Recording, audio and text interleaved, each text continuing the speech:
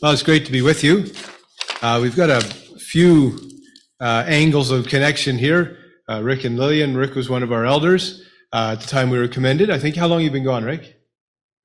Okay, yeah, we're coming up on 5. So yeah, and so Rick and Lillian, we fellowshiped with them up in Timmins, and then my cousin Rachel, who isn't here, and Jonathan, she was at Rogers, and so connected through my mom, and then I have Ruth over here to my left. We lived in Stainer for a little while, and so we were very close to her mom. I don't know if you ever met Grandma Fleming, but she was a very spunky little lady, and we really loved her. And she drove. We were always impressed that she was able to keep driving for those many years. She loved her little car, but we connected to the family, and it was quite close to Peter, her brother, and boy, I forgot your other sister there. But anyways, we got close, got to know them as well. And so we're going to continue in your study. Heather joins me and thanking you for the opportunity to report on the work of the Lord in Belize. But before we do that, I've been asked to continue in your study in Matthew. And we're going to ask you to join me in Matthew's Gospel, chapter 27. Matthew's Gospel, chapter 27, and we're going to read verses 1 to 26. And might have a slightly different style than what you'd be used to, but I won't be offended if who comes after me recaps a few things, but I trust that we'll capture a few thoughts. And if I do go over, I'm gone. I'm not here regularly, so you may not see me for a few years, but I will try and stay to the schedule and time. And there we go. All right, let's get into it. Matthew chapter 27, verse 1. I'm reading from the ESV for you. When morning came, all the chief priests and the elders of the people took counsel against Jesus to put him to death. And they bound him and led him away and delivered him over to Pilate, the governor. And then when Judas, his betrayer, saw that Jesus was condemned, he changed his mind and brought back the 30 pieces of silver to the chief priests and the elders, saying, I have sinned by betraying innocent blood. They said, what is that to us? See to it yourself. And throwing down the pieces of silver in the temple, he departed, and he went and hanged himself. But the chief priests, taking the pieces of silver, said, it is not lawful to put them into the treasury, since it is blood money. So they took counsel and bought with them the potter's field as a burial place for strangers. Therefore, that field has been called the field of blood to this day. Then was fulfilled what had been spoken by the prophet Jeremiah, saying, and they took the 30 pieces of silver, the price of him on whom a price had been set by some of the sons of Israel. And they gave them for the potter's field as the Lord directed me. Now Jesus stood before the governor, and the governor asked him, are you the king of the Jews? Jesus said, you have said so. But when he was accused by the chief priests and the elders, he gave no answer. Then Pilate said to him, do you not hear how many things they testify against you? But he gave him no answer, not even to a single charge, so that the governor was greatly amazed. Now at the feast, the governor was accustomed to release for the crowd any one prisoner whom they wanted, and when they had then a notorious prisoner called Barabbas. So when they had gathered, Pilate said to them, whom do you want me to release for you, Barabbas or Jesus, who is called Christ? For he knew that it was out of envy that they had delivered him up. Besides, while he was sitting on the judgment seat, his wife sent word to him, have nothing to do with that righteous man, for I have suffered much because of him today in a dream. Now the chief priests and the elders persuaded the crowd to ask for Barabbas and destroy Jesus. The governor again said to them, which of the two do you want me to release for you? And they said, Barabbas. Pilate said to them, then what shall I do with Jesus, who is called Christ? They all said, let him be crucified. And he said, why, what evil has he done? But they shouted all the more, let him be crucified. So when Pilate saw that he was gaining nothing, but rather that a riot was beginning, he took water and washed his hands before the crowd, saying, I am innocent of this man's blood. See to it yourselves. And all the people answered, his blood be on us and on our children. Then you released for them Barabbas, and having scourged Jesus, delivered him to be crucified. Trust the Lord will bless his word to our hearts. Let's take a moment and commit our time to the Lord in prayer. Our God and Father, we're thankful for this opportunity to look into your word. We're thankful for the Lord Jesus, the one who is willing to die for us. We think of how they thought they had control of the situation, but Father, we know that you were over it all. And we're thankful this morning that we can speak of him, and we pray for help, that you would, through the speaker, that you would give help to the listeners and to each of us, Lord, and that we would, if there's any here that aren't saved, that they might be drawn to the Savior even this morning. Father, we commit our time to you. We again rejoice in your love to us in giving your only Son, the Lord Jesus Christ, in whose name we pray. Amen. So there's a lot in this chapter, and I don't expect we'll be able to touch on it all, but if you recall, at the end of chapter 26, it recounts a lot of action. It ends with Judas betraying the Lord. It would have Jesus before Caiaphas, the high priest, and the council, and they were conspiring to put him to death.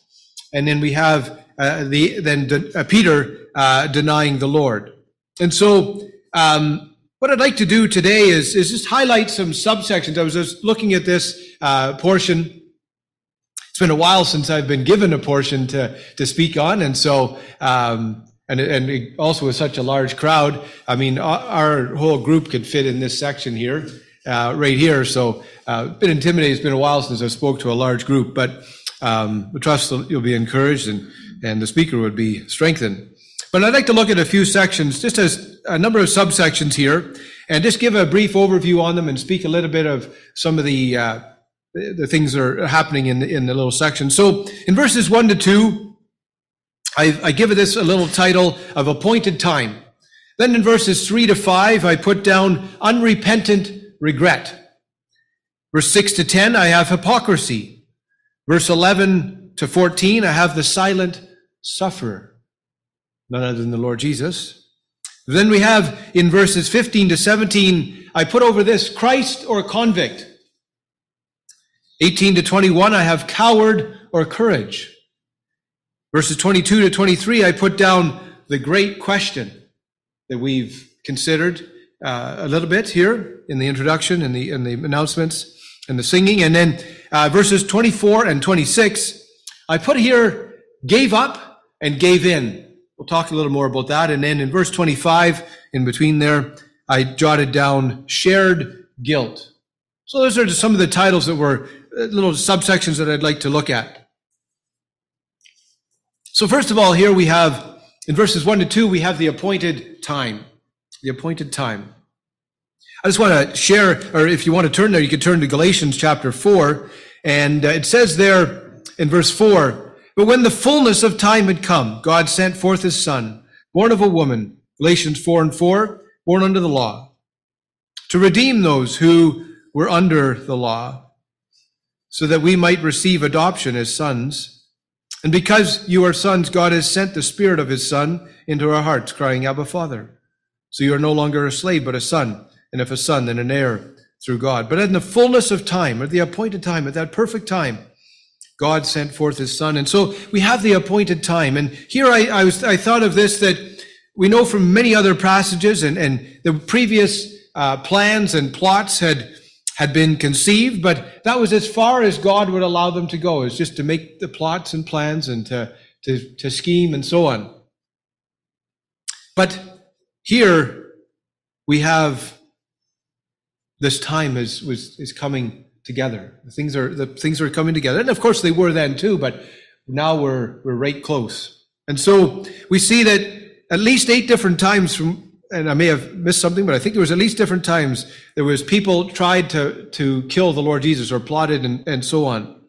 We see that here now that God's appointed time had come for his Son, the Lord Jesus Christ, that sinless and spotless Lamb of God, to be offered up as that once for all sacrifice for sin. Abraham would say God would provide himself the Lamb, right? And here we have the Lamb, the Lord Jesus Christ. And so that once for all, I just wanted to mention Hebrews because it in thinking of that here, that once for all sacrifice, this time was coming for him to be put to death. They took counsel. This time it wasn't just taking counsel and plotting. It was the events were coming together in that. And so Hebrews chapter 9 and 12, I'm just going to read these verses and just here quickly. Hebrews 9 and 12, but he entered once for all into the holy places, not by means of the blood of goats and calves, but by means of his own blood, thus securing our eternal redemption. Then I have verse 26. For then he would have had to suffer repeatedly since the foundation of the world. But as it is, he has appeared once for all at the end of the ages to put away sin by the sacrifice of himself. And just as it is appointed for man to die once, after that comes judgment. We need to be prepared for that day that when we would die, having our sins forgiven, knowing the Lord Jesus as our own and personal Savior. So Christ, in verse 28, having been offered once to bear the sins of many, will appear a second time, not to deal with sin, but to save those who are eagerly waiting for him. I trust that as believers, we're eagerly waiting for him. We're not passive Christians. We're eager and active Christians. That's another whole subject. But I just look at now at chapter 10 and verse 12. But when Christ had offered for all time a single sacrifice, once for all, a single sacrifice for sins, he sat down at the right hand of God. Verse 14, for by a single offering he has perfected, completed perfectly for all time those who are being sanctified. And so we have that appointed time had come when that once for all, that single sacrifice would be offered, would give up his life for you and I as sinners. Today, those of us who are saved, we are sinners saved by God's grace. Right? We are sinners saved by God's grace. And the opportunity is there for those who are still unsaved to be saved, to have their sins forgiven, and to know that they are in the family of God. The next section, thinking here of this unrepentant regret. Here we have Judas. Judas saw that Jesus was condemned, and he had a change of mind. He had an opportunity to really change his mind and not give the money. He still, even before he had given them the money, he still had that opportunity to change his mind and to repent of his sin. But he had done that, and we see that he didn't repent. Although he did have regret, and his grief was more than likely genuine, still hadn't led to confession and repentance of his sin. You know, Judas took ownership of his sin. So he clearly had a conscience. He took ownership of it. He says that. He says, where is it? I have sinned. So he didn't blame somebody else. Somebody else made me do it. He took ownership of that sin. And of course, as sinners, we have to get to that point where we acknowledge that we are a sinner. We can't keep deferring it. We can't whatever excuses we have to realize before God, I'm a sinner. And that it's a simple equation. I'm a sinner.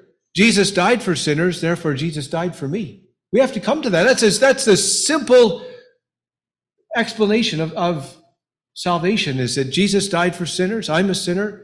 Therefore, Jesus died. We have to accept it. You have to accept it if you're not a Christian. And so confession without repentance and faith in Jesus Christ is empty. Right? He confessed it to these men, but they couldn't do anything for him. He said that I have sinned. And what is that to us? We can't help you on that end of it, right? And so, we're left to wonder why Judas didn't turn to the Lord Jesus and ask him for forgiveness. Still had another opportunity here. And I wonder, if you're unsaved here today, what's keeping you from seeking God's forgiveness for your sin? Right? There's been opportunities after opportunity, right? I was a young boy of 7, almost 8, when I got saved and raised under the influence of Christian parents and grandparents on my mom's side and others in the family. I still had to make the choice myself at some point. Thankfully, it happened at a younger age. Others are older, but we still have to make that choice. So what's keeping you from seeking God's forgiveness for your sin? The next section we have is hypocrisy. I gave you over that little section, verses 6 to 10. Hypocrisy. And so what is what hypocrisy on their part? And they were glad in Mark 14. Mark 14 and 11, it says there, I'm getting the right chapter. There we go. Mark 14 and 11. So these guys were glad. It says here, and when they heard it, they were glad and promised to give him money. And he sought an opportunity to betray them. So it says here in verse 10, then Judas Iscariot, who was one of the 12, went to the chief priests in order to betray him to them.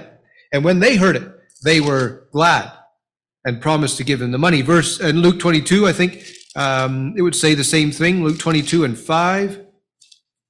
And they were glad and agreed to give him money. And so they justified giving the money. Matthew 26 and 15, it says, now at this 26 and 15, right, the right chapter again, and it said, what will you give me if I deliver him over to you? And they paid him 30 pieces of silver. So they were happy to give over the money to take a life, but they couldn't take it back to save a life.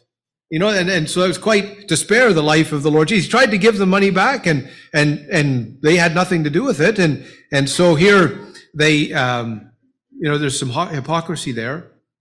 And I'll mention it now, but I wonder, as Christians, are we guilty of hypocrisy sometimes? I know I certainly am, of maybe having a double standard sometimes in our life and so on. And we need to be careful in that as we look at ourselves. But if we reject Christ, our religious customs and beliefs and rituals, they're pointless. They're just activities with no backing behind them. What we did this morning in remembering the Lord, if it hadn't been instituted by the Lord and backed by heaven, really would be no point to it. But it's backed by heaven. It's endorsed by God. It was the Lord set that up for us, right?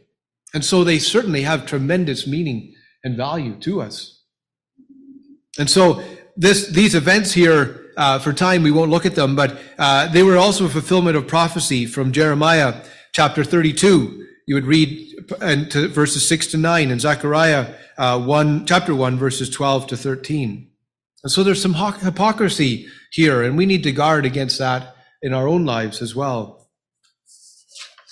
Then we think of the silent sufferer, the one that we pause to remember this morning. In verse 12, we read there, but when he was accused by the chief priests and the elders, he gave no answer. I came across a quote that says, the servant's silent and submissive suffering. Bit of a tongue twister there, too many S's, but the servant's silent and submissive suffering. Speaking of the Lord Jesus.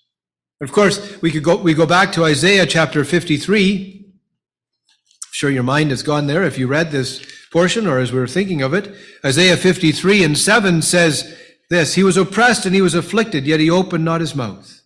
Like a lamb that is led to the slaughter, and like a sheep that before his shearer is silent, so he opened not his mouth. That silent servant and submissive servant.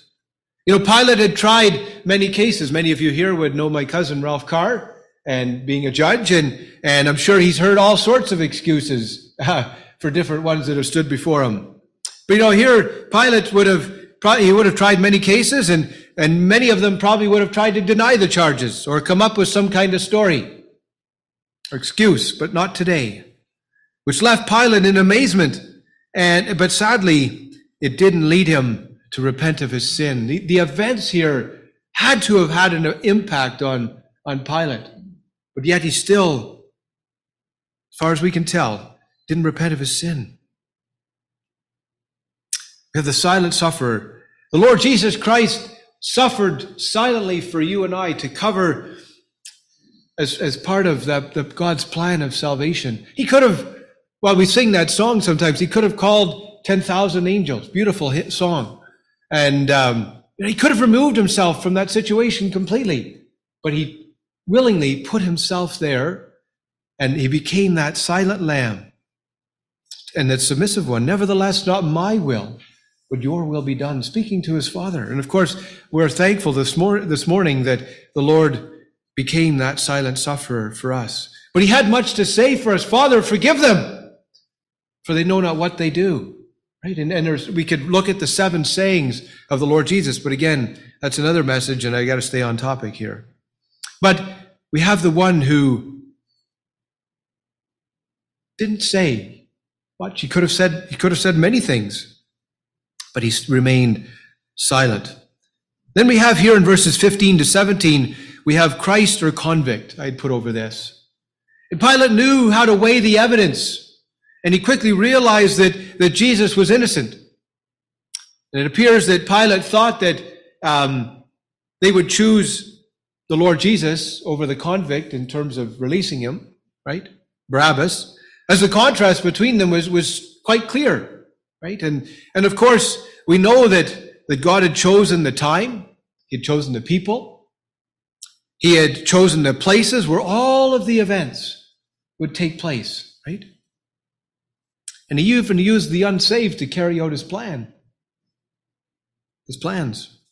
And so Pilate here, he's in a situation, Christ or convict. Christ or convict. We'll come back, we'll bring that together. Verses 18 to 21, we have coward or courage. Oftentimes, as a Christian, I'm a coward in speaking up for the Lord sometimes. You can say, how can you do that? You're a missionary. I'm still human. Sometimes we are a bit coward sometimes.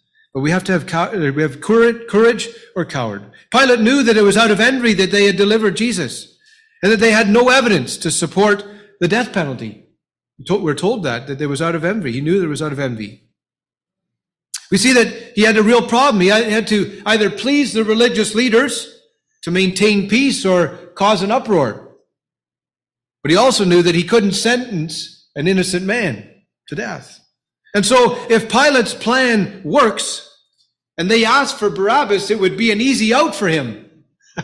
Right? It would be an easy out. He could, good, there we go, right? They chose the Lord Jesus and to release him, and here he didn't have to cause any. They made the decision, right?